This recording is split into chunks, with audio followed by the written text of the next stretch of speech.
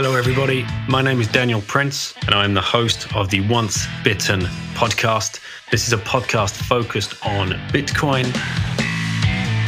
It's my mission to interview as many people as I can around the different aspects of Bitcoin and help people understand exactly what Bitcoin could mean for them and for their families and for their future. I hope you enjoy the show. Thank you so much for listening.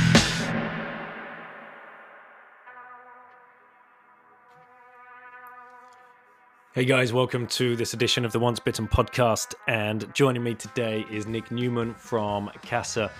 We'll get straight into this one. Obviously, we talk about Nick's rabbit hole story. We're all suckers for that. How he grew up, how certain phases in his life kind of molded his mind and set him up for a life in Bitcoin, and recently becoming the CEO of Casa. And he talks about, obviously, Casa services, which sound pretty amazing, especially if you're going from noob to multi-sig and you're looking for a pretty smooth journey. This could be something to consider for sure. Let's get into it because Nick lays all of this out. I won't ruin anything in the preamble. Before we do get into the show, make sure if you are in the UK and you want to start stacking some sats, as we say, or buying some Bitcoin, you can head over to a Bitcoin-only exchange. That's coinfloor.co.uk/bitten to start your journey. And if you're in the US and you're looking to start stacking some sats, and if you've been living under a rock and you've never heard of Swan, that's swanbitcoin.com/bitten. That code will start you off with a free $10 and you can start stacking sats. Both companies offer brilliant educational material, first-rate customer service. So there's no excuse now. There's no barrier to entry. Let's go. Let's start stacking and let's get into this bull run. Big shout out to Adam at Adam Woodhams1 for putting this all together, at Jim Reaper Music for the website, which is once-bitten.com. And if you guys want to head over to the YouTube channel, I'm slowly putting up some content there. Just go to YouTube and search Once Bitten Podcast. I'm not putting every episode up. This is just a project that is slowly taking shape organically, and we'll see what comes of it. I also made a run at a meme, so there's a meme up there as well. Goodwill Stacking. Go check it out. So far, the interviews up there are with Max and Stacy, and my interview with Michael Saylor. Let's get into this episode. Before I do, quick shill at 21ism. The Bitcoiners doing amazing work. Go check them out. Follow them on Twitter. You'd be blown away at the content on their website, and I just think it's a great project. So let's get into this one with Nick. Thank you so much for listening. I'll catch you after the show. Hey guys, joining us today is Nick Newman from Casa. Nick, great to have you on the show. Thank you for coming on.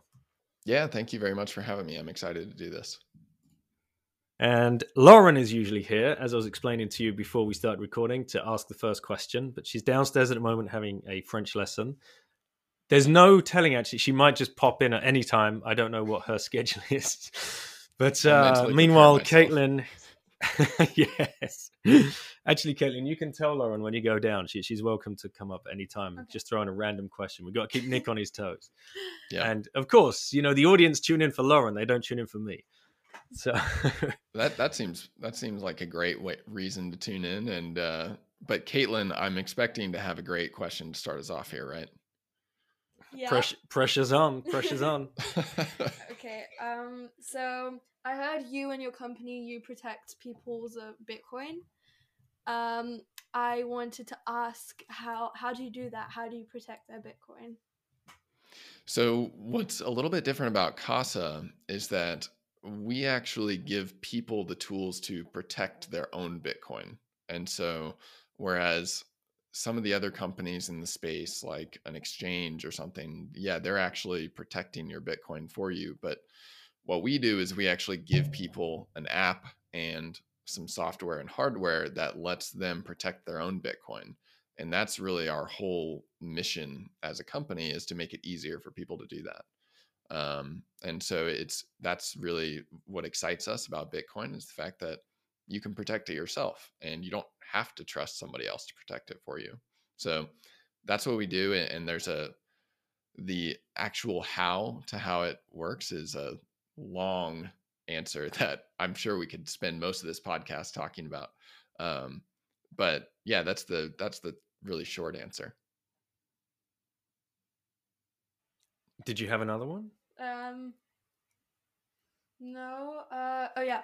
Why do you think Bitcoin is important? I think Bitcoin is important because it's one of the best technologies for individual empowerment that we've had ever, really. It's something that inherently is in control of people and individuals, and it lets people really save their own money. It lets people control their own money. You don't have to rely on somebody else to hold your money for you. And so it's something where once you make that leap and once you make that connection of like, this is really something that I truly own, it's incredibly empowering for people. And so that's something that I think is one of the most important things about it. Yeah. And I know I go on about it all the time, but yeah, but what Nick is saying there is really important to understand, like the ownership aspect. Yeah. So few people in society today actually own anything. They're Yeah. tricked into thinking they own something, whereas they don't. Whereas with Bitcoin, it is yours. This is what you tell me all the time. All right. I already know this, Daddy. That means you're a good dad, though, right? I try. Yeah, I'm a good dad until she's like, I want this for Christmas. And like, no, that's this amount of sats. But you can have some Bitcoin for Christmas. How about that? There you go. That's right. The most exciting Christmas present you could get. Yeah. 5 years from now, you'll be really happy about getting Bitcoin for Christmas. True. And you can buy all the AirPods you want. Yeah. I mean, I would still like AirPods now, though. Right. Well, go tell Lauren she's welcome to come up at any point. Okay. And, nice to meet you. Yeah, good to meet you too. Thanks, mate. Let's wind it back. Where were you before we get into the House of Casa and multisig and all the good stuff? Where were you as a young man? Where were you growing up? And is there any kind of story that you can think of in your past that you can draw a straight line to now you've like been in the rabbit hole for so long, that you kind of like primed you, if you know what I mean, for when you first entered the rabbit hole? Yeah, so I grew up in the Midwest, and this isn't necessarily one specific instance, but it's just kind of a trend over my entire childhood, I guess you could say, young adult life.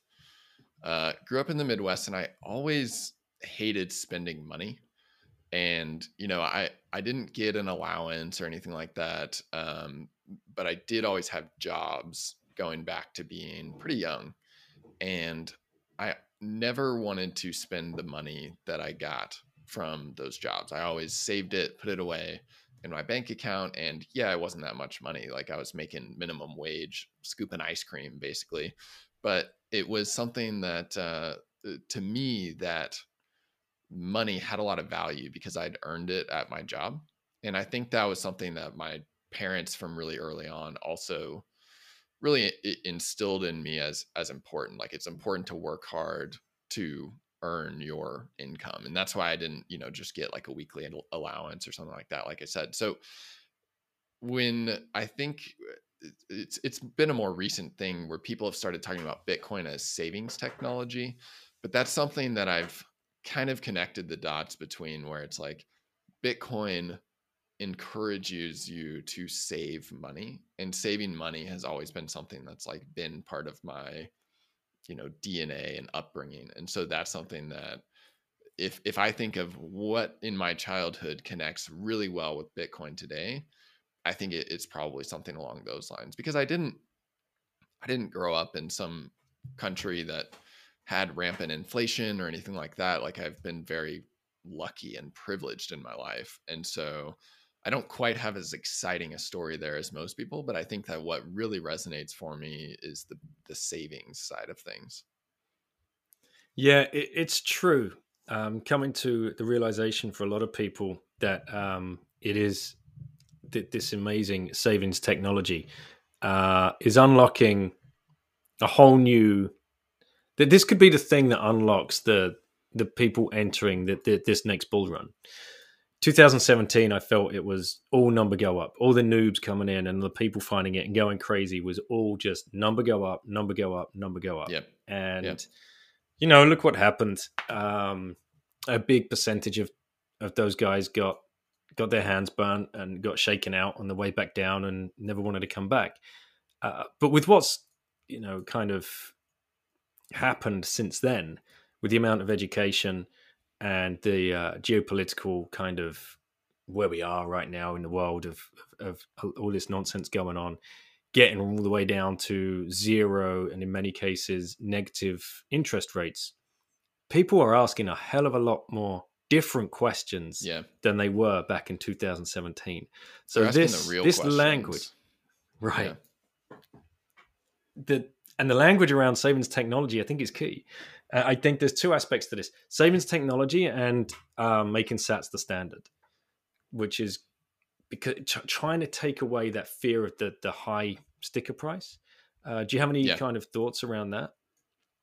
Yeah, I think it's something that is interesting for people to wrap their minds around the first time they think about, like, oh, Bitcoin is so expensive. And it's a relative thing depending on how you're looking at it from a units basis. But then it's also just when you make a mindset shift, and Sats the standard to me means two different things. It's like you talk about Sats more often as a unit, but then it's also about having Bitcoin as a standard of what you actually value your own savings in. And so this gets into some of what I think is going to be, frankly, further off, potentially, years, decades from now, hyper Bitcoinization style talk. But I think when people really start thinking about their savings in terms of something like Bitcoin, and they're not just thinking about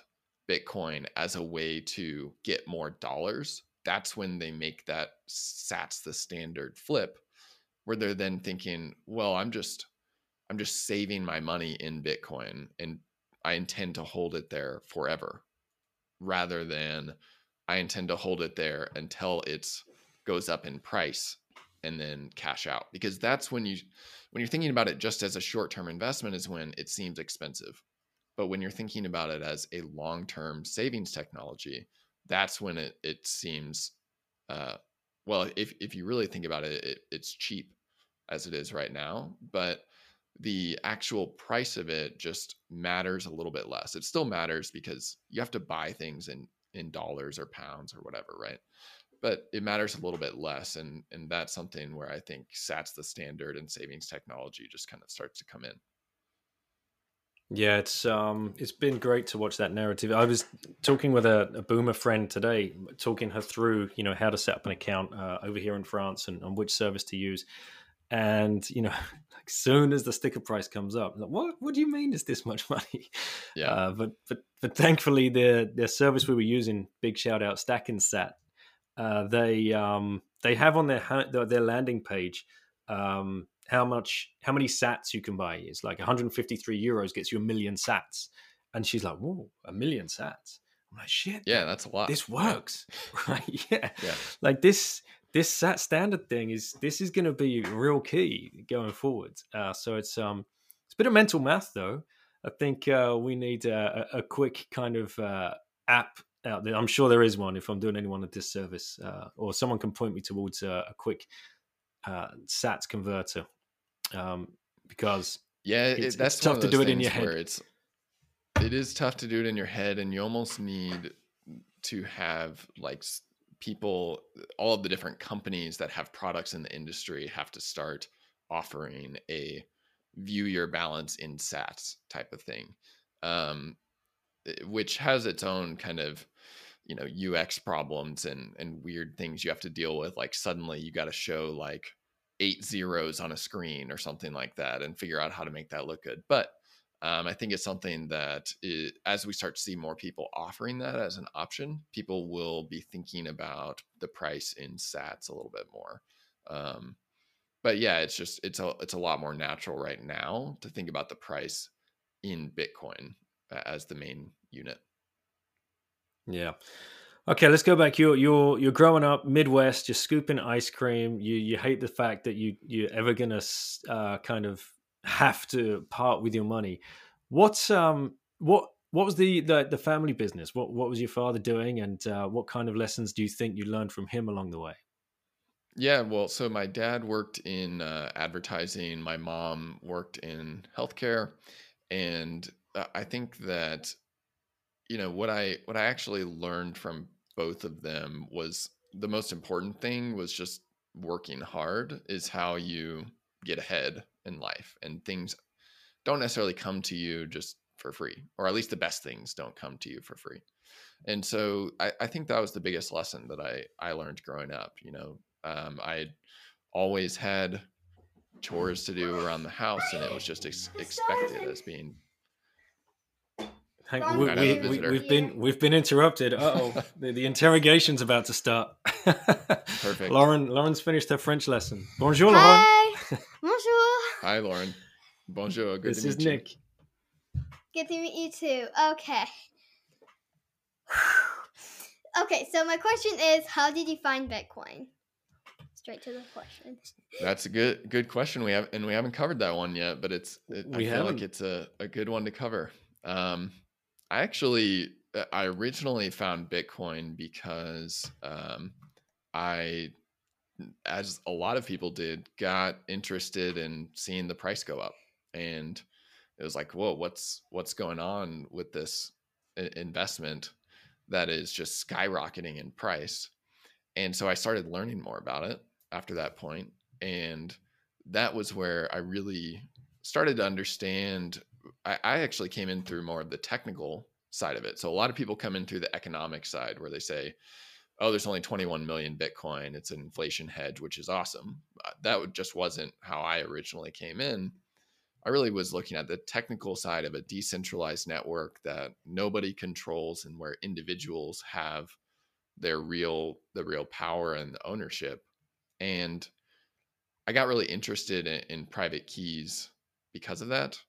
And this gets more into like the why Casa side of things. But I was looking at this and thinking that if anybody is going to save any meaningful amount of money in Bitcoin, they are taking this huge risk that if they lose a private key, they lose all of their money.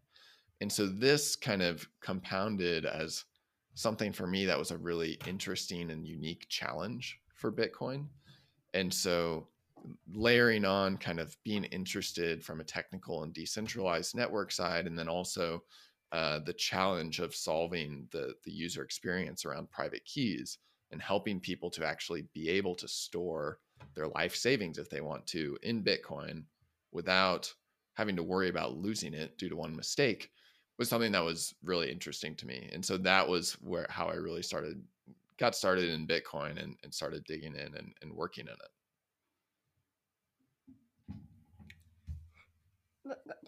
That's just kind of cool, because then you just see that coming, and then you start learning about Bitcoin, and then you know what's happening. Yeah, exactly. How did you learn about Bitcoin first? He did not stop talking about it. There's a trend here between your two daughters, Daniel. Yeah. My wife and my other daughter and my son would probably say the same thing. Yeah. Okay. Do you have any more questions for Nick? No, I think That's it. Okay, cool. You'll say goodbye. Beer. Yeah, it must be. Yeah, it's Is it a 6:30. little one? Yeah, sure, just a little Okay. one. Let's not go Did you too buy crazy. any? Yeah, there's some Okay, in the good. fridge. Okay, Yes. bye. Bye. Good to meet you. Nice to meet you too. Have a great podcast. Thank you. You always want a beer. I know. Okay, I have no idea what we were talking about before that. Oh, your parents. Advertising, healthcare, instilling a good work ethic. Yeah. Nothing falls out of the sky. Money doesn't grow on trees. That kind of upbringing, which that's the kind of upbringing I had as well, and my wife. And I think, we're very lucky in the fact that we had that upbringing, because I look around at some of my old peers and friends and colleagues, and like the frivolity with their money is just it's like a disease, an absolute disease. And to give you an example, we're clearly different ages. When our generation were turning around 17 or 18, we were mailed on our birthdays, mailed out of the blue by banks or by credit card companies, credit cards, preloaded credit cards into our homes with our names on, all embossed and preloaded with like £150 or something. Little did we know little did we know how under attack we were. And I look back on it now, and I have, some shocking examples of some close friends of mine at the time. Thank you, Lauren. That were just, it was like a drug. There's no other way to explain it. It was like a drug. And of course, they would go, and the £150 that was preloaded on the thing would be gone within a day, and then an extra 100 on top, and then the week after that, an extra 100. They get to the end of the month, and you'd be saying to these guys, like, "What are you doing? Like, you realize you have to pay this back? Yeah. I'll get around to it." And then they don't, and then it's what, like, even back then, it was 21.4, 24.5%. Like, Yeah, guys, it's a lot of interest. Yeah, I mean, that was something that I was always taught growing up, was like, yeah, fine, use a credit card, get the points that they offer you, all of that. That's great, but you always pay it off every single month, and then you never have interest, right? But when you start accruing the interest side of things is when you start getting into the hole, and that's when it hurts. So you use a credit card, but you treat it like a debit card, and you only spend what you have, kind of thing. Yeah. Well, I feel so bad for the people that manage to get themselves into all kinds of debt, and then along just that next wave, like just a year or two after us, that's when university fees started becoming like ridiculous, and there was no digging your way out of this trap, none, and it was just pretty bad. So anyway, you got down the rabbit hole from the technical standpoint. Yep. What year was that? Do you remember? Or you don't have to share if you don't want to. It's entirely up to it's you. okay. It was like late 2016, early 2017. So it was during the last bull run, really, was where I came into Bitcoin. So, I don't have some massive stash of Bitcoin hiding away so don't come after me, anybody.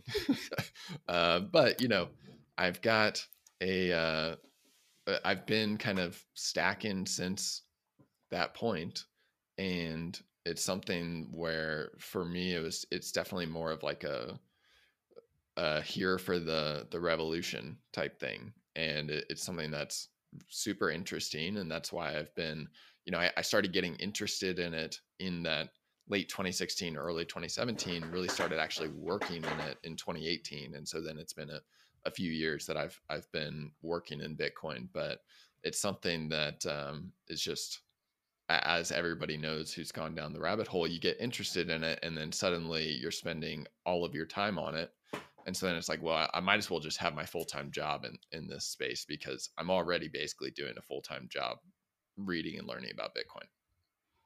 What were you doing? What was the job? So I'm guessing you'd gone through university and left, and Yep. got yourself a little career on the go, and then along comes Bitcoin and big change. And I'd actually like to get into how you managed that transition, because it's one of the most requested questions I get in my DMs. Like, how the hell do I start working in this space? I'm trying to figure out myself, guys. Yeah. But, you know, that's a good question. what were you doing? So What? I actually started my career in finance. I was an investment banker for a while, and did that for a few years before I decided it was just too much of a soul-sucking existence, and so decided to move into like building companies and products. And I joined a startup in the travel tech space, and I was there for a couple of years. And that was when, like, while I was there, I really got interested in Bitcoin. And so the way that I actually made the jump from just a normal tech job into Bitcoin was, first I started writing, and I started writing about different. I actually kind of originally started off with Ethereum, and made my way into Bitcoin the way that a lot of people do, of starting with like, oh, there's all these different cryptocurrencies that you can have, and then realizing, oh, the simplicity of Bitcoin is really the most important and interesting thing that's going on in this space. But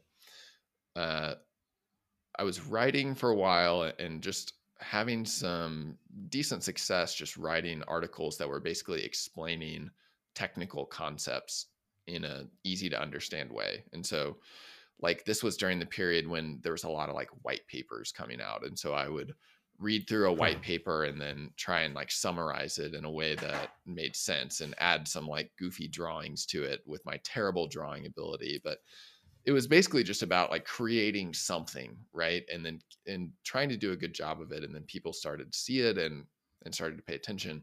And then for fun, I decided to participate in a hackathon. And that was when I really just was like, okay, I need to just put myself out there and do something in this space. And so in that hackathon, I went in and met a team ahead of time over Slack. Didn't know any of these people, but they were awesome people to work with. We did a project around private keys. And so we said, I was already kind of onto this idea of like, private keys really are terrible user experience and are super anxiety inducing. I don't want to write down this seed phrase that's 24 random words that I put on a piece of paper and then have to figure out how to make sure I never lose it. That's just crazy. And so we went into this hackathon with a idea to allow people to split their private key into multiple pieces, and then give each of those pieces to a different person. And if they ever lost their hardware wallet or their phone or whatever their wallet was on, they could go talk to those people and get those pieces back, and then recreate that private key. And so this was using what was called Shamir's secret sharing. And there's quite a few products out there that actually do this today. Like Trezor's made an implementation within the last year or so. And I think this hackathon project was one of the very first like implementations of this for private keys. So we ended up winning that hackathon. And then after that, I got connected with the Casa team, who were really just getting started. And so joined and helped build out our product from the very beginning through to actually launching it like midway through 2018. Cool. Wow. You're very brave. You mentioned investment banking and Ethereum. So, yeah. Bring on all the haters. That's my background too. I was not on the banking side. I was on the brokerage side, 18 years in foreign exchange. And yeah, part of my shitcoiny past was diversifying, in air quotes. Listeners, don't listen to that advice in Ethereum and Dash at the time. But anyway, yeah, I mean, I think there's a lot of people who like to pretend that they've been pure Bitcoin maximalists all the time. But actually, I think the majority of people go through a phase where you kind of, you think there's value in other things, and there's going to be a ton of different cryptocurrencies that are all wildly successful. And then as you learn more, you start to realize, man, like the vast majority of the value is going to accumulate in Bitcoin. And so that's where I should be spending my time. So I don't think there's no judgment for people that had a shitcoin phase. I think the majority of people have had that in their life. No doubt. And coming from such a legacy system like investment banking, or for myself in foreign exchange markets, and having looked at stocks and shares for many years, that I think what altcoins or shitcoins lends to somebody that's coming from that lens is a figurehead, like a CEO. And that's what we used to, right? Yeah, for me, when I was entering the rabbit hole, Bitcoin was like all weird and shit, and like, what? It came out of thin air, and who's this Satoshi Nakamoto? Does he exist? Doesn't he exist? Well, there's something over here where, well, at least that has a CEO, and at least that has guys I can learn about, and what are his past, because that's what you do when you're looking at a stock, right? If you invest in a stock, first thing you do is look at the C-suite, and then you look at their track record and whatever else. So I think that's kind of an easy trap for people coming from that world to fall into. But which investment bank was it? Do you mind me asking? Yeah, sure. I worked for Lazard originally. And what was the role? Could you? Because a lot of Zoomers listen to the show, and I'm sure many of them are trying to get into finance in some way, shape, or form. I just try and lift the lid on what that world is actually like once you get there. Could you just give people listening a kind of blow by blow of what you were doing? Yeah, so I worked for Lazard. This was my job fresh out of college as an analyst. And basically what I was doing was doing financial models and a lot of like presentations. Basically, I was working in the Lazard really does only M&A. They do M&A and some bankruptcy stuff, advising, but I was in the M&A side in oil and gas specifically. And so really it was a great experience. Like, you work crazy hours, 100-hour weeks kind of thing at the worst times. I think my worst week ever was like 120 hours, which was terrible.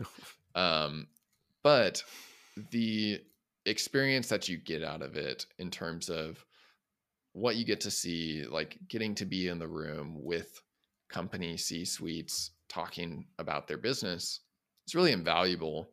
And you just, by sheer number of hours worked, you end up getting about 4 years of experience in 2 years' time.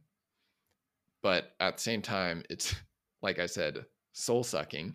And so I knew that I didn't want to spend my entire career doing that. I actually went into private equity after that. And because that's kind of the path you take, you go investment banking, then you go into private equity. And I thought that was just going to be my path. And I was going to take the standard kind of finance path to getting rich, basically. And then realized that it just, to me, the work in doing it every day wasn't worthwhile for the money that I was getting. So I ended up taking a pay cut by half to go work in startups, and couldn't have been happier doing it. So I think while I learned a lot, it wasn't the long-term path for me. And I think that's totally fine. Everybody has their own path. Yeah. I think it's really underestimated the toll it takes on your body. When you're working in that pressurized, stressful environment, obviously the hours that you put in, but the lack of sleep, the lack of exercise, the lack of nutrition, the highs, the lows, if a deal goes through, euphoric high, and if you miss the deal, like the most depressing low.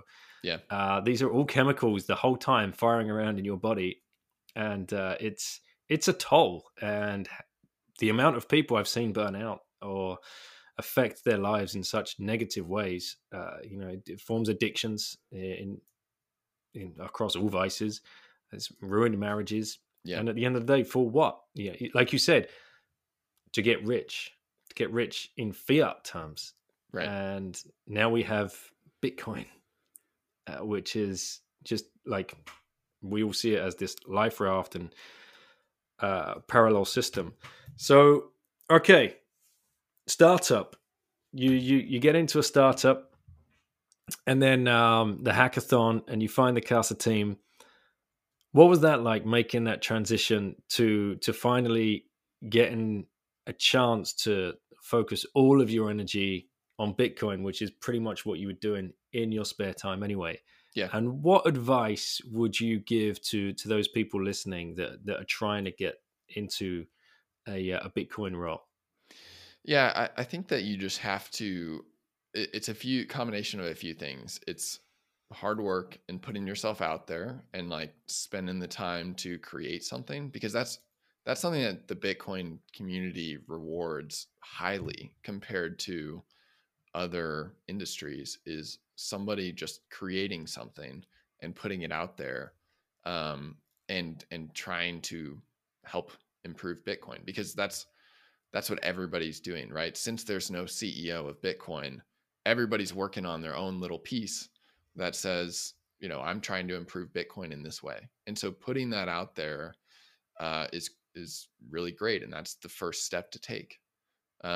It also helps if that's not just the same thing that everybody else is doing. Like I think there's a lot of people who think that, going on Bitcoin Twitter, creating a anonymous account with HODL in the name and tweeting toxic maximalist things is like helping Bitcoin. And it's really not. It helps to some extent, right? But not that much. So like, go build something and actually create something, like make long form content, put some thought into it, think about what other people aren't doing that you could be doing.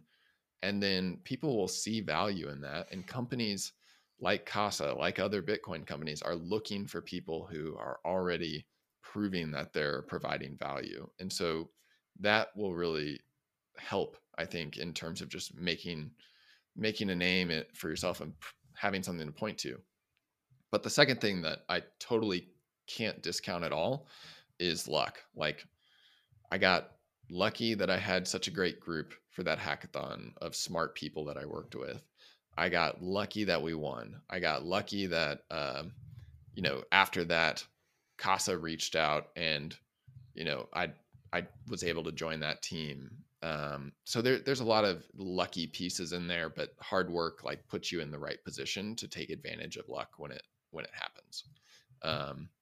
So I think that's the way that I think about it. And it's interesting because now I'm the CEO at Casa, but I wasn't originally the CEO. And so that's another thing where it's like hard work and kind of just circumstances totally beyond my control have like put me in that position. And so now it's to the point where it's like, okay, now I'm going to work my hardest at my current role to make Casa and Bitcoin as great as I can. Yeah, I totally agree with you. You put yourself in the way of luck, and it will find you. So right, let's talk about Casa. Describe to us what Casa is, and then we will talk through the services that you provide and the new releases that you've got coming out. Yeah, definitely. So really, we made Casa because of the same exact problem that I've kind of mentioned a few times here, which is that private keys are a terrible user experience to manage. But when you have it done right, they're incredibly empowering to people. And so this idea of the sovereign individual and of digital sovereignty and being able to have real ownership through private keys of things like your wealth through Bitcoin, or your identity one day, your data, your end-to-end encrypted communication, all of that is controlled by private keys. And so we really see private keys as the foundation for a new internet that's getting built over the next 10 years. And a lot of that is going to be built on Bitcoin. But like I said, private keys suck to use. And if you lose a private key, you lose everything. And so we started Casa to say, let's make this easier for the average person, because right now, this experience of being a sovereign individual is limited to the cypherpunks. It's limited to the people who are highly technical and who really built this from the start. So how do we bring this to regular people so that they can take advantage of all these benefits that is currently just only really accessible to a small group?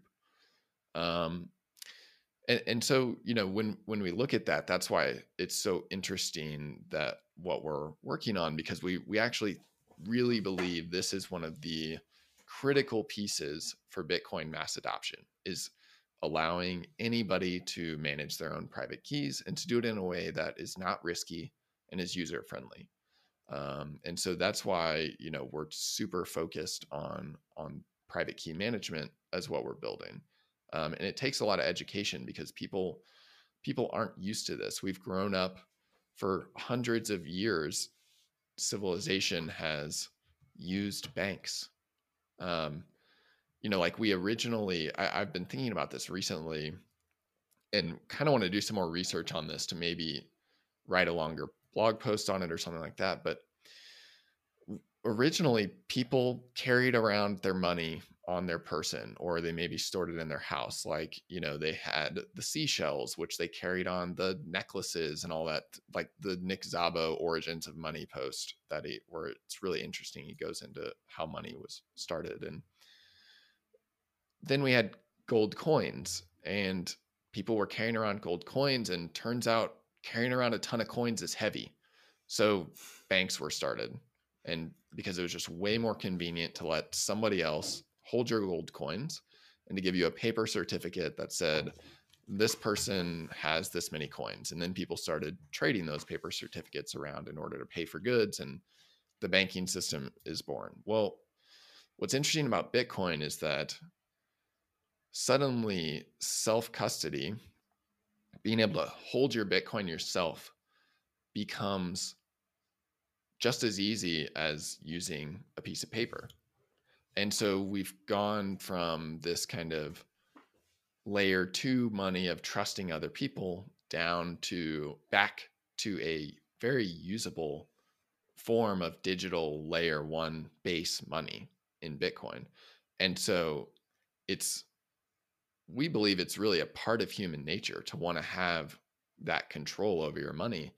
But people have been conditioned for so long that it's the convenient thing to do to give it to somebody else. And we think that actually Bitcoin can significantly change this and give us the capability to have that real ownership again. Yeah, it's such a again, this lady I was trying to explain Bitcoin to today and help understand it. Last time she came to visit a week ago to say hi to the kids, and that we got into the conversation, and I lent her Internet of Money by Andreas's first book. Yeah. And she bought it back today and passed it back. And today I've passed her the little Bitcoin book to take that away with her. And the first thing she said was, I was shocked at how quickly I read that book. I couldn't put it down. Yeah. And how interesting I found it was learning about money. And this comes up time and time again. Yeah. And Breedlove talks about this. Just keep asking the question, what is money? What is money is the rabbit.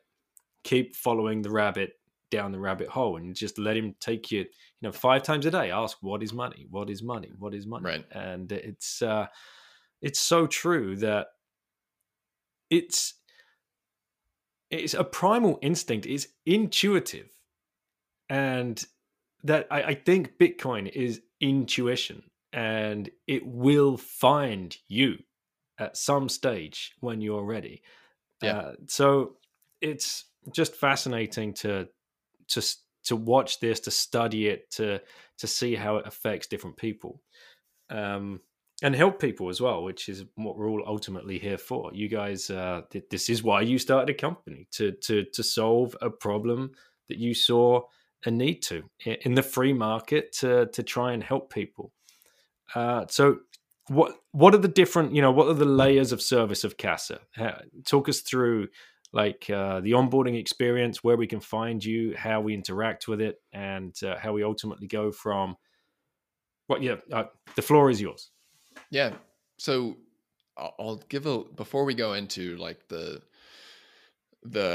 here's every single little offering and what the pricing is and all of that. I think what's interesting to understand is some of the philosophy behind the way that we approach this. So we looked at what existed in the Bitcoin industry when Casa was really getting off the ground in early 2018. And what we realized was two things. So Bitcoin originally was obviously made by cypherpunks and engineers, which is great. That's how it had to start. But they don't always build with like this great UX in mind. And so they're really on the UX side. If you wanted a smooth user experience, you had to go to an exchange like Coinbase.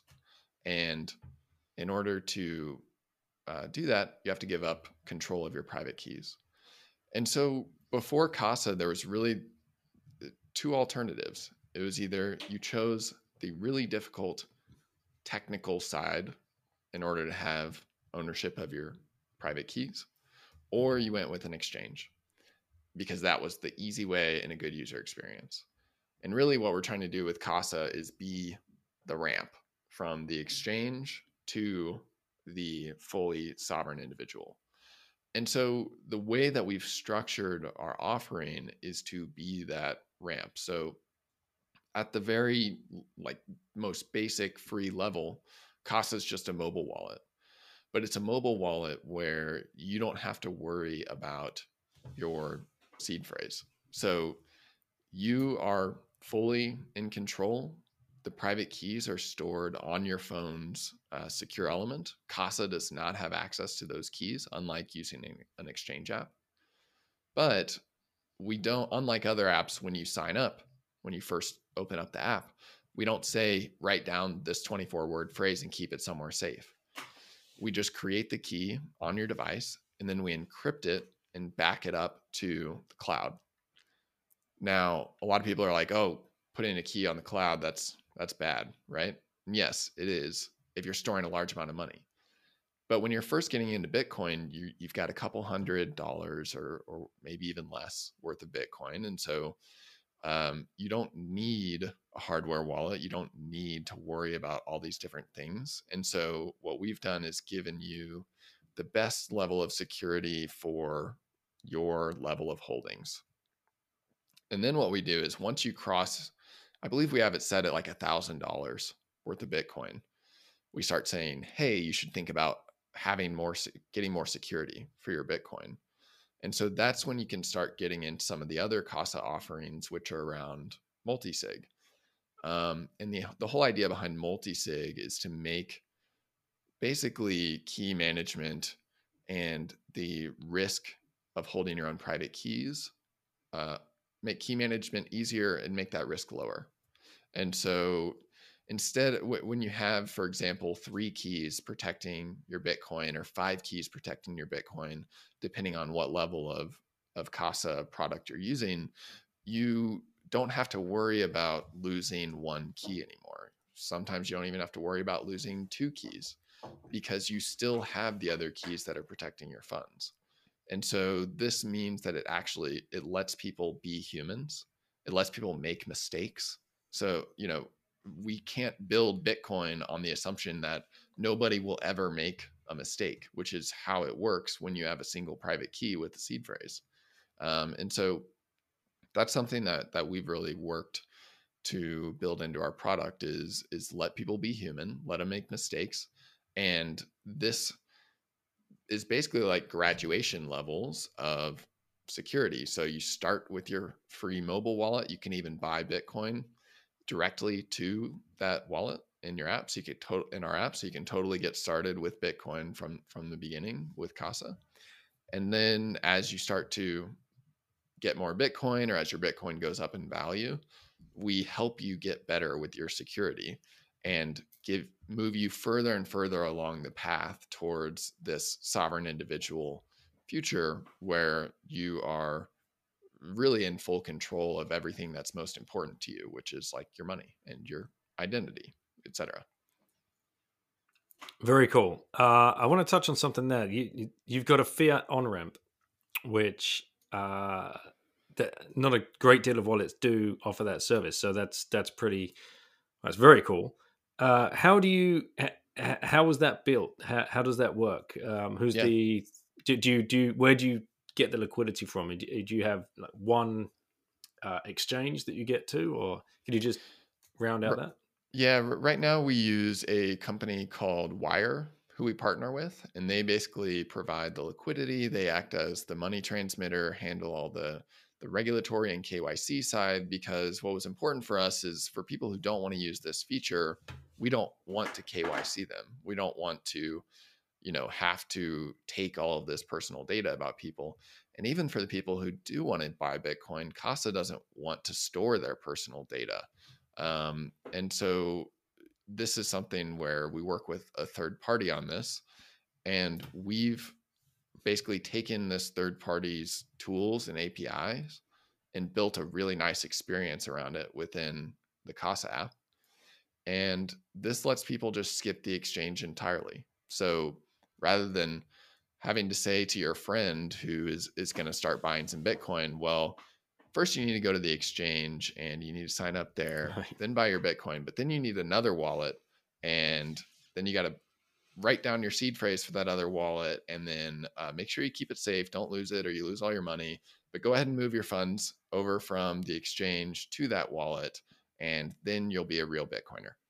And so what we are trying to do there is just let people start the right way from the beginning and make it just as easy an experience as buying Bitcoin with Cash App or with Coinbase or any other exchange out there, but do it in a way where that Bitcoin gets sent straight to their self-custody, where only they hold the keys. It's not the solution for somebody who is trading Bitcoin full time, right? But it's the solution for the hodler, the person that's just stacking sats and using it as savings technology. Yeah, or the noob, right? Yeah. I think that's cool. Do you have a set it and forget it option as well for auto buys? We don't yet. We want to, but we're not quite there yet. So we just released this feature in full, really, in October. And so it's a pretty new feature for us, and we want to get to the recurring buys though, because all of us on the team do recurring buys. We're big fans of that, and we think it's an important part of saving your money in Bitcoin. So yeah, okay, cool. So where is this available? Is this I'm thinking the only catch right now for people listening might be it's only available in one certain country or on one certain platform. Could you tell us where we'd be able to go and look at this? yeah, so Casa as a product from the Bitcoin storage and custody, self-custody side of things is available anywhere in the world, because in the end, you, the user, are the one who is holding the keys. And so Casa doesn't have any sort of country by country regulatory restrictions there. We have clients and customers all over the world today. So, anybody anywhere can use that part of our product. On the actual buying Bitcoin side, there it gets a little more nuanced, because that's when you start to get into the regulation side of things, right? So we have the ability to do bank transfer purchases in the US only. And then we have the ability to do debit card and Apple Pay purchases in a lot more countries around the world. And so that includes a lot of countries in the EU, the UK, some in kind of Central and South America, Asia, Australia. So there's a few a much broader range of support for the Apple Pay debit card side. The downsides to that are just that there's lower limits on the total amount of Bitcoin that you can buy.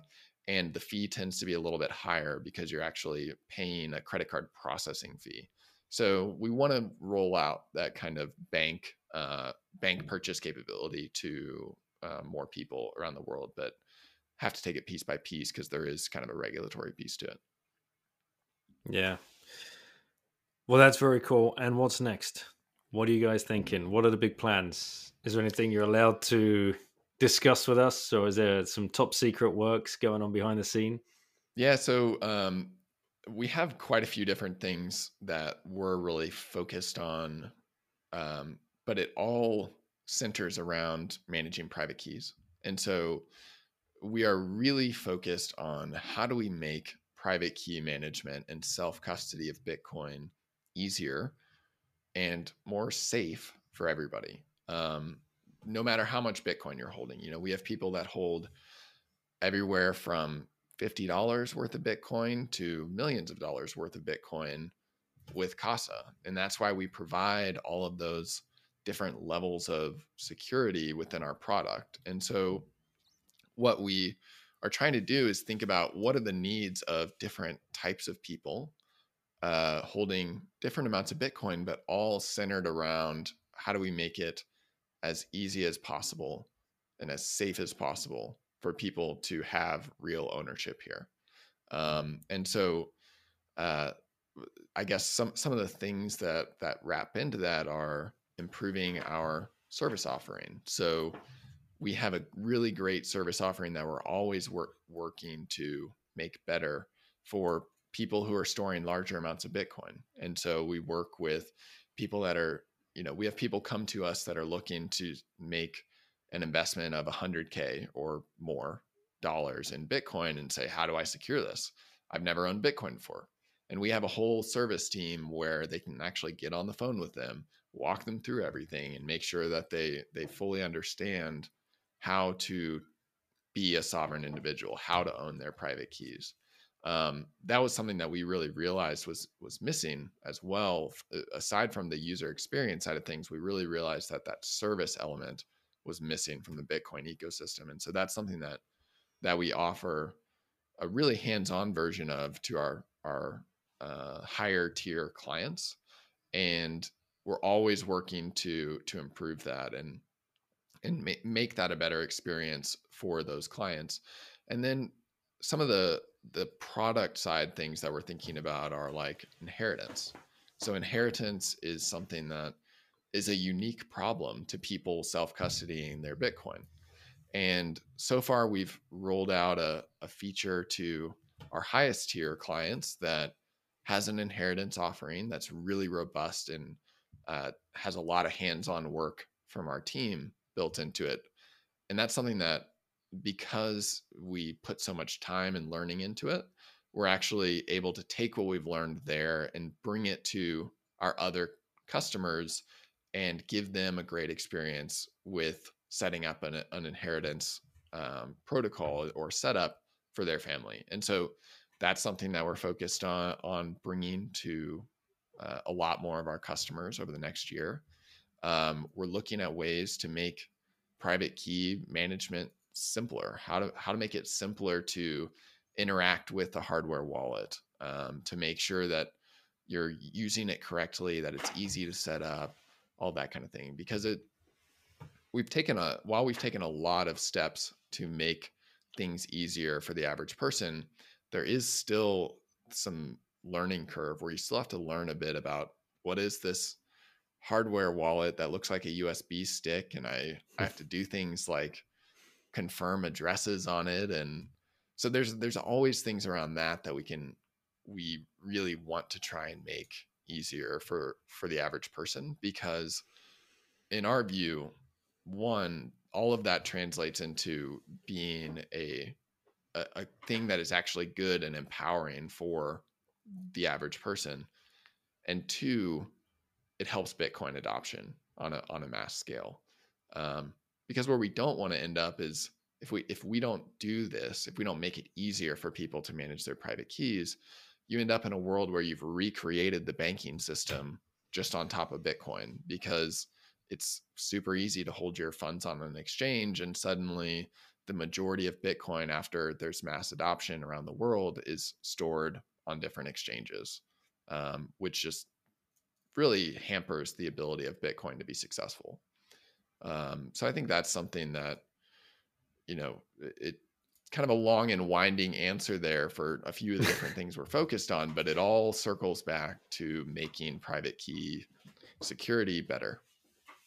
And I want to, multi-sig is something that a lot of people, it's been a big topic recently, and it's going to get bigger because, I mean, let's face it, if people have been here 4 or 5 years and they've stacked all through this bear winter, and all of a sudden the price of Bitcoin, here we are, we're almost at all-time highs. Many of us here believe, give it another 2 months, we'll be pushing 30,000, and then going into 2021, we could be, by mid 2021, we could be 100,000. People's hardware wallets are going to start getting heavy, and people are going to start losing a bit of sleep.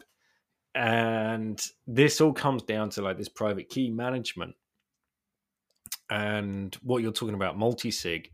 And this is new language for a lot of people. And for a lot of people that have these hardware wallets, have been here for 2 or 3 years, this is the next step.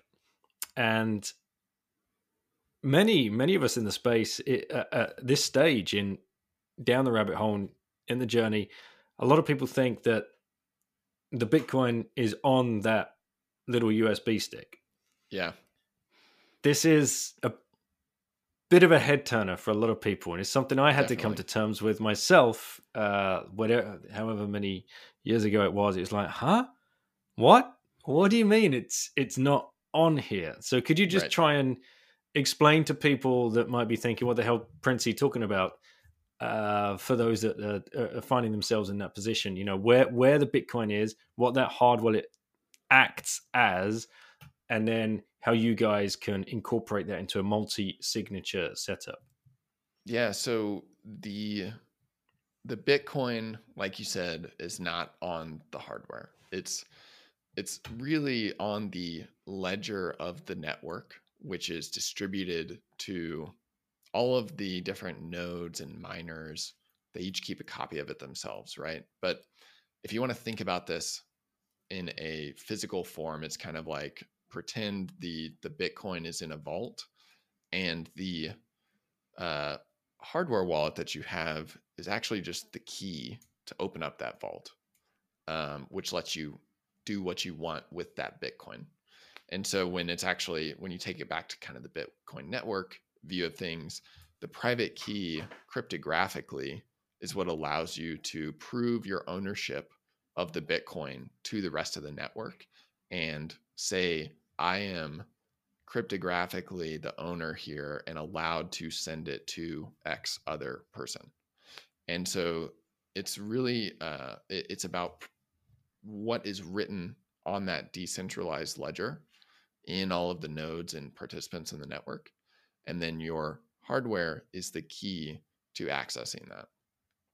So then when you look at this from a multi-sig perspective, I'm glad you brought this up, because we get this question a lot. People are like, okay, so now that I've got my multi-sig set up, how much Bitcoin is on each hardware wallet? So if I lose one hardware wallet, how much Bitcoin do I lose? And obviously that's not the case. The Bitcoin is on the network, and the way that multi-sig works is that instead of needing one key to actually move that Bitcoin, you need more than one key to move that Bitcoin. But what's interesting is that instead of saying, oh, I've got 3 keys now and I need all 3 of them to move my Bitcoin, you can say, I've got 5 keys and I only need 3 of them to move my Bitcoin. And so then you can choose any 3 of those 5 that you want to use to prove, yes, I own this Bitcoin and I want to send it to this location. So then the benefit there, like I was saying earlier, is just that you can actually lose 1, 2 of those 5 keys and still be able to move your funds. And the nice thing about Casa is that we make it really easy for you to swap out a key if you lose it. So let's say you lose one key, you realize you've lost it. Instead of freaking out like, oh, might have lost all my Bitcoin, I need to go find my seed phrase and hope it works when I type it into a new hardware wallet, you just say, forget that hardware wallet. I've got my other 4 that are still available, and I'm going to add a 5th and then transfer the funds to this new fully 5-key protected wallet once again. And you're back to kind of full health, you could call it. So that's at a really basic level how multisig works. And multisig as a term is kind of difficult for people to wrap their minds around, because a signature is a difficult concept. And so another way to think about it is just to think about it as like, about 2FA, right? And so 2FA means you need 2 factors to authenticate a login to a website or something. So multisig is like 3FS, like 3-factor security if you have 3 keys, or it's 5FS if it's 5-factor security for 5 total keys. And so this is something that's just a slight tweak on the way we talk about it that we've been kind of playing with, but it's something that I think might help to explain this better to the average person. Yeah, it's a tough one to get your head around, as especially as newbies or half newbies coming into the space. But what I like about what you said at the beginning, well, halfway through the show there, about how you offer the service of a gradual journey. You come in, you got the app, you can buy with fiat, you don't have to worry about the seed phrases at that point, and then after $1,000, whatever it is, then you get the push notification, guys, time to step up. And then after a certain amount of time, hey guys, how about multi-signature? It's a nice educational flow to it. I think it sounds really cool. Yeah, and I think that's something that the educational part is a big part of Casa's DNA and mission. Like, we realize that, and I think a lot of Bitcoiners do a great job of realizing this, that you have to educate people in order to help them make the mental leaps necessary for them to really understand Bitcoin and not just be in it because they're going to get a short-term investment boost. And so there's a lot of people that work on this from the angle of the economic side of like talking about why Bitcoin is such a great improvement on money economically, where Casa tends to focus is talking about it from a more technical and security and individual sovereignty side, and educating people about that angle of Bitcoin, because there's a lot of people already that are doing the first one around the 21 million cap, no inflation, etc. But the other side, the sovereignty side, is just as interesting. There's a little bit less people talking about it, and so that's where Casa has really chosen to focus. Yeah. There was a question there. Damn it, it's just escaped me. But I wanted to ask you, where has it gone? It'll come back to me. I always want to ask people on the show, towards the end of the show, if you had one orange pill left to give to someone, who would you give that to and why? Oh, gosh.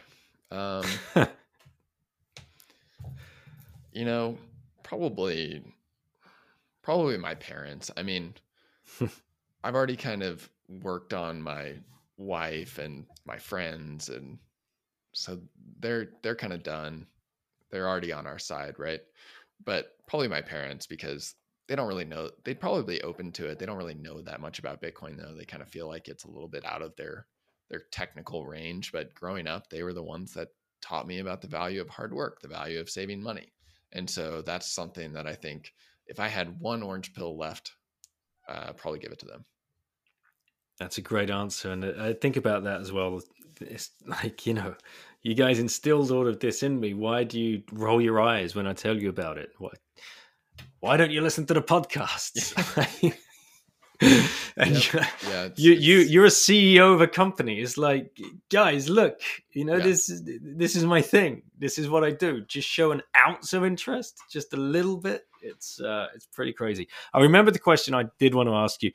It was about other common questions from users around multi-sig. You mentioned this is one thing that people kind of struggle with, not understanding where their Bitcoin is, and is it all in? Then is it all in one vault? Is there any other question? Like, what's question number 2 or 3 on the list that people are asking you about that you could share with us and try and help people come to terms with? Yeah, I think an interesting question that we get from a lot of people who have been in Bitcoin for a while is, why do you not need your seed phrase with Casa? And so that's something that freaks a lot of people out, to be honest. And there's other people in the space who advocate multi-sig, but they also say you need to keep all of your seed phrases. For us, it's one of those things where we think that seed phrases are just an unnatural user experience that are generally a blocker to mass adoption of Bitcoin, because people aren't used to securing a bunch of words on a piece of paper. You can't even put it into a password manager kind of thing. People are just getting used to using a password manager, and you're telling them you got to put your seed phrase on paper. You can't put it on a password manager. And so we get asked why no seed phrases by a lot of Bitcoiners. And what it really comes down to is just that when you have a multi-sig model, it no longer matters if you lose one key. And so you don't have to worry about key recovery anymore. It becomes about the resilience more of the entire system of keys rather than the resilience of a single key. And so it's just, for one, it's an extra step that is generally unnecessary for people, and is not a great user experience. But 2, and this is a little bit less of a issue in our book, because I think that people tend to overestimate this risk, but having a seed phrase lying around is a bit of a risk from a theft side of things, because if somebody finds that seed phrase, they can actually copy it down without you ever knowing. And so in that scenario, one of the keys in your multi-sig is compromised without you knowing about it. Whereas if you only have your hardware key, they have to actually take that hardware key in order to have that key. And you would know, hey, I'm now missing this key. I need to mark it as compromised within Casa and rotate it out for a new one. So and we have a whole blog post about this. And this is something where a lot of people, disagree with our stance on it. But for us, it's something that we think is an unnecessary part of Bitcoin's past. If you want to keep your seed phrase, if you're a Bitcoiner who's always kept their seed phrase, we have nothing against that. Some people get a little bit confused and they're like, so I can't keep my seed phrase if I use Casa? No, like you are the one controlling your keys. If you want to keep your seed phrase, that's totally up to you, and you can. But we've built our system to be enabling of people not keeping their seed phrase, because we think that's what's going to help enable this next wave of people to really become sovereign individuals, to manage their own keys. It's one less thing to worry about. So yeah, I think that's the second biggest question that we get asked, or maybe they're out of order or whatever. That's just one of the big questions that we get asked that I think is important to put out there. And then I think maybe the last question that we get asked a lot, and we get asked this frequently on like Twitter, is why do we charge the amounts that we do for our products? Like Casa generally is, we have our free offering, but like for the main core multi-sig products, we're charging for it. And yes, there are multi-sig products out there that are free. You can do it yourself and build it all yourself and connect it to your own node and everything like that. And that's awesome for that type of person who wants to do that. But for Casa, we have put a ton of work into the service side and to the user experience side to really build this as a very premium and great product for managing your Bitcoin. And so in order for us to continue offering that level of service and that level of user experience, we need to charge for it. We need to build a real sustainable business here. And so that's something that I think we get a lot of questions about. But what's kind of funny is even people that sign up for our higher paid tiers, which have the client service, which have the really hands-on white glove level of interaction, plus the high level of security, they'll finish getting set up with Casa and they'll be like, I thought this was expensive when I first bought it. And now I've realized that it's pretty cheap for what I'm getting. And what I'm getting is a lot of help from you guys and real peace of mind about my Bitcoin safety. And that's just something that I think is, we hear it over and over again. It's like, I have so much more peace of mind now that I've got everything set up with Casa. And so that's always one of the most rewarding things that we can get out of this, is when we have customers that come in and say, you took all the anxiety I had around managing a hardware wallet and just wiped it away. I can sleep well at night again. And so that's really cool. So anyway, those are the three big questions I would say that I can think of off the top of my head. I'm sure there's a bunch of other questions that I've missed, in our support and service teams would probably be like, yeah, you missed questions 1, 2, 3, 4, 5. But yeah, those are the ones that I can think of that are important to answer. And how are you guys thinking about, I think we talked about this before we started recording, the big run up and an influx of business. Are you guys set for this? Because in 2017, we saw a lot of companies were very much deluged, put under pressure. A few of them broke, couldn't handle it. We won't name names. So one of the them big still ones break weekly. Yeah. Probably daily going forward, and might be down more days than they're up during the week. But again, we won't name names. Yeah. How do you feel about that? Because I feel we're set up for just such a massive influx. How do you think you guys are set for handling that? And what are the kind of contingency plans you have in place? But more importantly, what's the 20K party going to look like around at Casa? You can answer those questions in whichever order you want. Yeah. Okay. So I think what's interesting about the bear and bull market cycle is that bear markets are super quiet, and it's when a lot of the building gets done. And then during the bull market time is when you're just trying to keep up with volume, basically, as a business. And so what we've done over the last year is really make sure that we spent some time working on our internal systems, and we built them up so that they are much more scalable to handle a large influx of customers when we need to. Because that's something that, you have to be able to provide a good experience for people no matter what period of Bitcoin's life cycle you're in. And you also want to be in a position where if somebody's coming in to try using Bitcoin for the first time, you don't want to give that person a bad experience because your service is down because you've had so many new customers coming in the door. And so it's something that we have been really working on and preparing.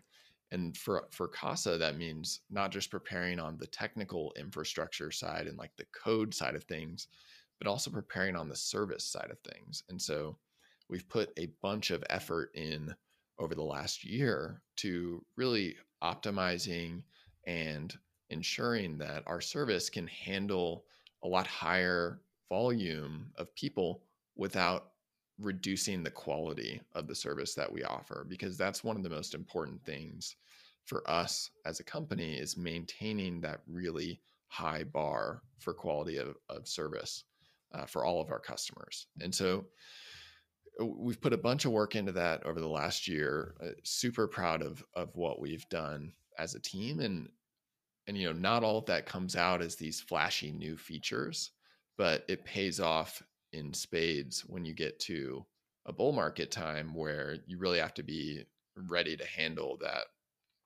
that larger amount of volume. So that's something that we've been really focused on and have spent a lot of time on over the last year, and we'll see if it pays off. And maybe next year things get so wild that even the early preparation that we did isn't enough. But if that's the case, I think it'll be probably a good thing for Bitcoin as a whole, and will be affecting just about everybody in the industry. So, and you'll be looking to hire more people, which is also good for exactly. the Bitcoin space.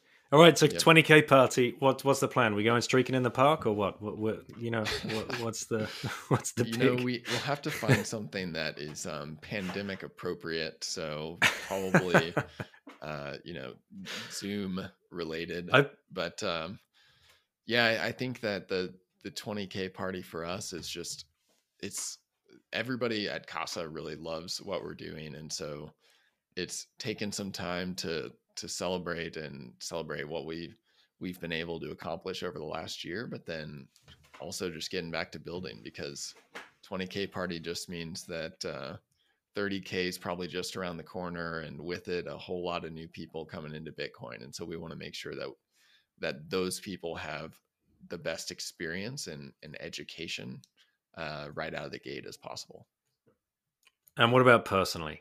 Have you got something nice lined up? Are you a cigar man, champagne, red wine, quiet beer? Yeah, I think that I personally, I get a little excited about the price, and I I'll brag about it to some of my friends who I told to buy it at like a long time ago and haven't, or something. And I've actually stay humble, Nick. I've actually luckily managed to orange pill a few of them within the last like month or two, so they're along for the ride now, which is fun. But generally for me, I think it's exciting, and it's a temporary time to be like, man, this is really cool to see where Bitcoin's at. But for me personally, it's like where I really get the value out of it is seeing the things that we've built as a company, seeing things that are being worked on around the industry that are really cool. And I think that that's where I get a lot of the reward, is kind of that internal reward, I guess. And so it's a little boring, but I don't have anything super crazy planned. But I think that it's something that is just a general feeling of excitement and happiness at what we've been able to accomplish so far. Very cool, man. Are we going to see you at the 100K party? Are you putting your name on the list? Yeah. Okay. So for 100K, I mean, obviously we're going to have a huge party. Like that's different than 20K. We've been to 20K before, or maybe just below it, but 100K, obviously, let's build the Citadel. Yeah. All right, man. Well, where can people come and find you personally on Twitter, and Casa, obviously, and where can you point people to come and find more about you, Casa, your work, the blog, and anything else you guys are putting out? Yeah, definitely. So me personally, I don't tweet a ton. I tweet sometimes. Twitter.com/nnewman, and that's NEUMAN. For Casa, we are at Casa Hodl, HODL, on Twitter. And then our website is keys, KEYS.casa, CASA. So you can go there, and on our website has a lot of information for people. It's got links to our blog. It's got information on our product. We even have for the more advanced people who want to dig in on all of our security design and assumptions that we've made as we're building up the Casa security system. We have a how it works section that's like basically almost like a white paper, except a lot easier to read. And it goes through 40 different considerations that we took into account when we were first building everything out before we launched the product. And so that's something that I think for more advanced people who really want to dig in is also interesting and available on our website. And then lastly, like I said, we really put a premium on service. And so you can go on our website and just book a call with our client service team right from there to understand and ask any questions that you have about how Casa works, how multi-sig works, how to manage your private keys. We really want to have that personal interaction and personal face for people. And so you can book a call with us on our website too. Cool. Well, Nick, it's been great getting to chat with you, getting to know you a little bit. It sounds really cool what you guys are doing. Well done. And looking forward to 2021, man. Thanks for coming on the show. Yeah. Thank you, Daniel. I really appreciate it. Hey guys, thanks for tuning in. And thank you again, Nick, for taking the time to come on and talk to us about everything that you're doing at Casa. I think that's really interesting. Very exciting, actually, for people coming into the space now to be able to have that ability to download an app. That app is a wallet. You've got an on-ramp. You can then slowly start helping these people understand the journey down the rest of the rabbit hole. I think it's brilliant. I think it's going to be very well used and very much needed, especially for many of us that are trying to educate people. I still struggle. I had a boomer friend over here the other day and just trying to join all of these dots. It's not easy, especially in the country that I'm based at the moment. Finding the services that are easy to understand and all in one place, because they still aren't. So the more services like this that start, coming out into the space, the better. And this is what's going to help bring more people into the Bitcoin kind of space. So let's. Sorry, Adam, lost my train of thought. I'll get back into it. Just give me 2 seconds. And that's perfect for where we want to be in the next 3 to 5 years' time, and helping people, because we know this bull run is coming and people are going to be asking more and more questions. So if we have services like this we can point them to, all the better. More power to us. So Nick, thanks again for coming on and sharing that. If you guys want to reach out to Nick, you can go find him on Twitter. He's always happy to interact. Or if you've got any questions about Casa, head over to the website and you'll be able to contact the team directly. Before we sign off, I would just like to say, Christmas is coming. There are some brilliant Bitcoin little gifts out there that you could go and check out to fill your kids' stockings with. Sats Ledger is one of those. That's a brilliant little project. MTC BTC's put that together. Perfect for your stockings. I'm a big fan of Shamory. That's at Play Shamory. Scott Sibley has been on the show talking about that. I think these are really great little ideas that help spread the word of Bitcoin, and just brilliant little presents for kids, especially friends and family. Obviously the shills for coinfloor.co.uk/Bitten. If you're in the UK, you can get over there and start stacking sats in a Bitcoin friendly manner. And if you're across the pond, guys, thanks so much for listening. It's so amazing that is the biggest demographic that listen to the show over there in the US. Big thanks. Really appreciate all of you. swanbitcoin.com/Bitten.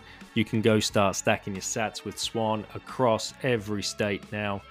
And that /Bitten will kick you off with a free $10. But don't forget, you can also, once you are part of the Swan team, you get your own link and you can start sharing that out with your friends and family as well. So let's go, guys. Make sure you check out the once-bitten.com website and the YouTube channel, which is Once Bitten Podcast. Really appreciate all your help, all your shares, likes, and banter on Twitter. Look forward to the next show. Thanks, everyone. Take care.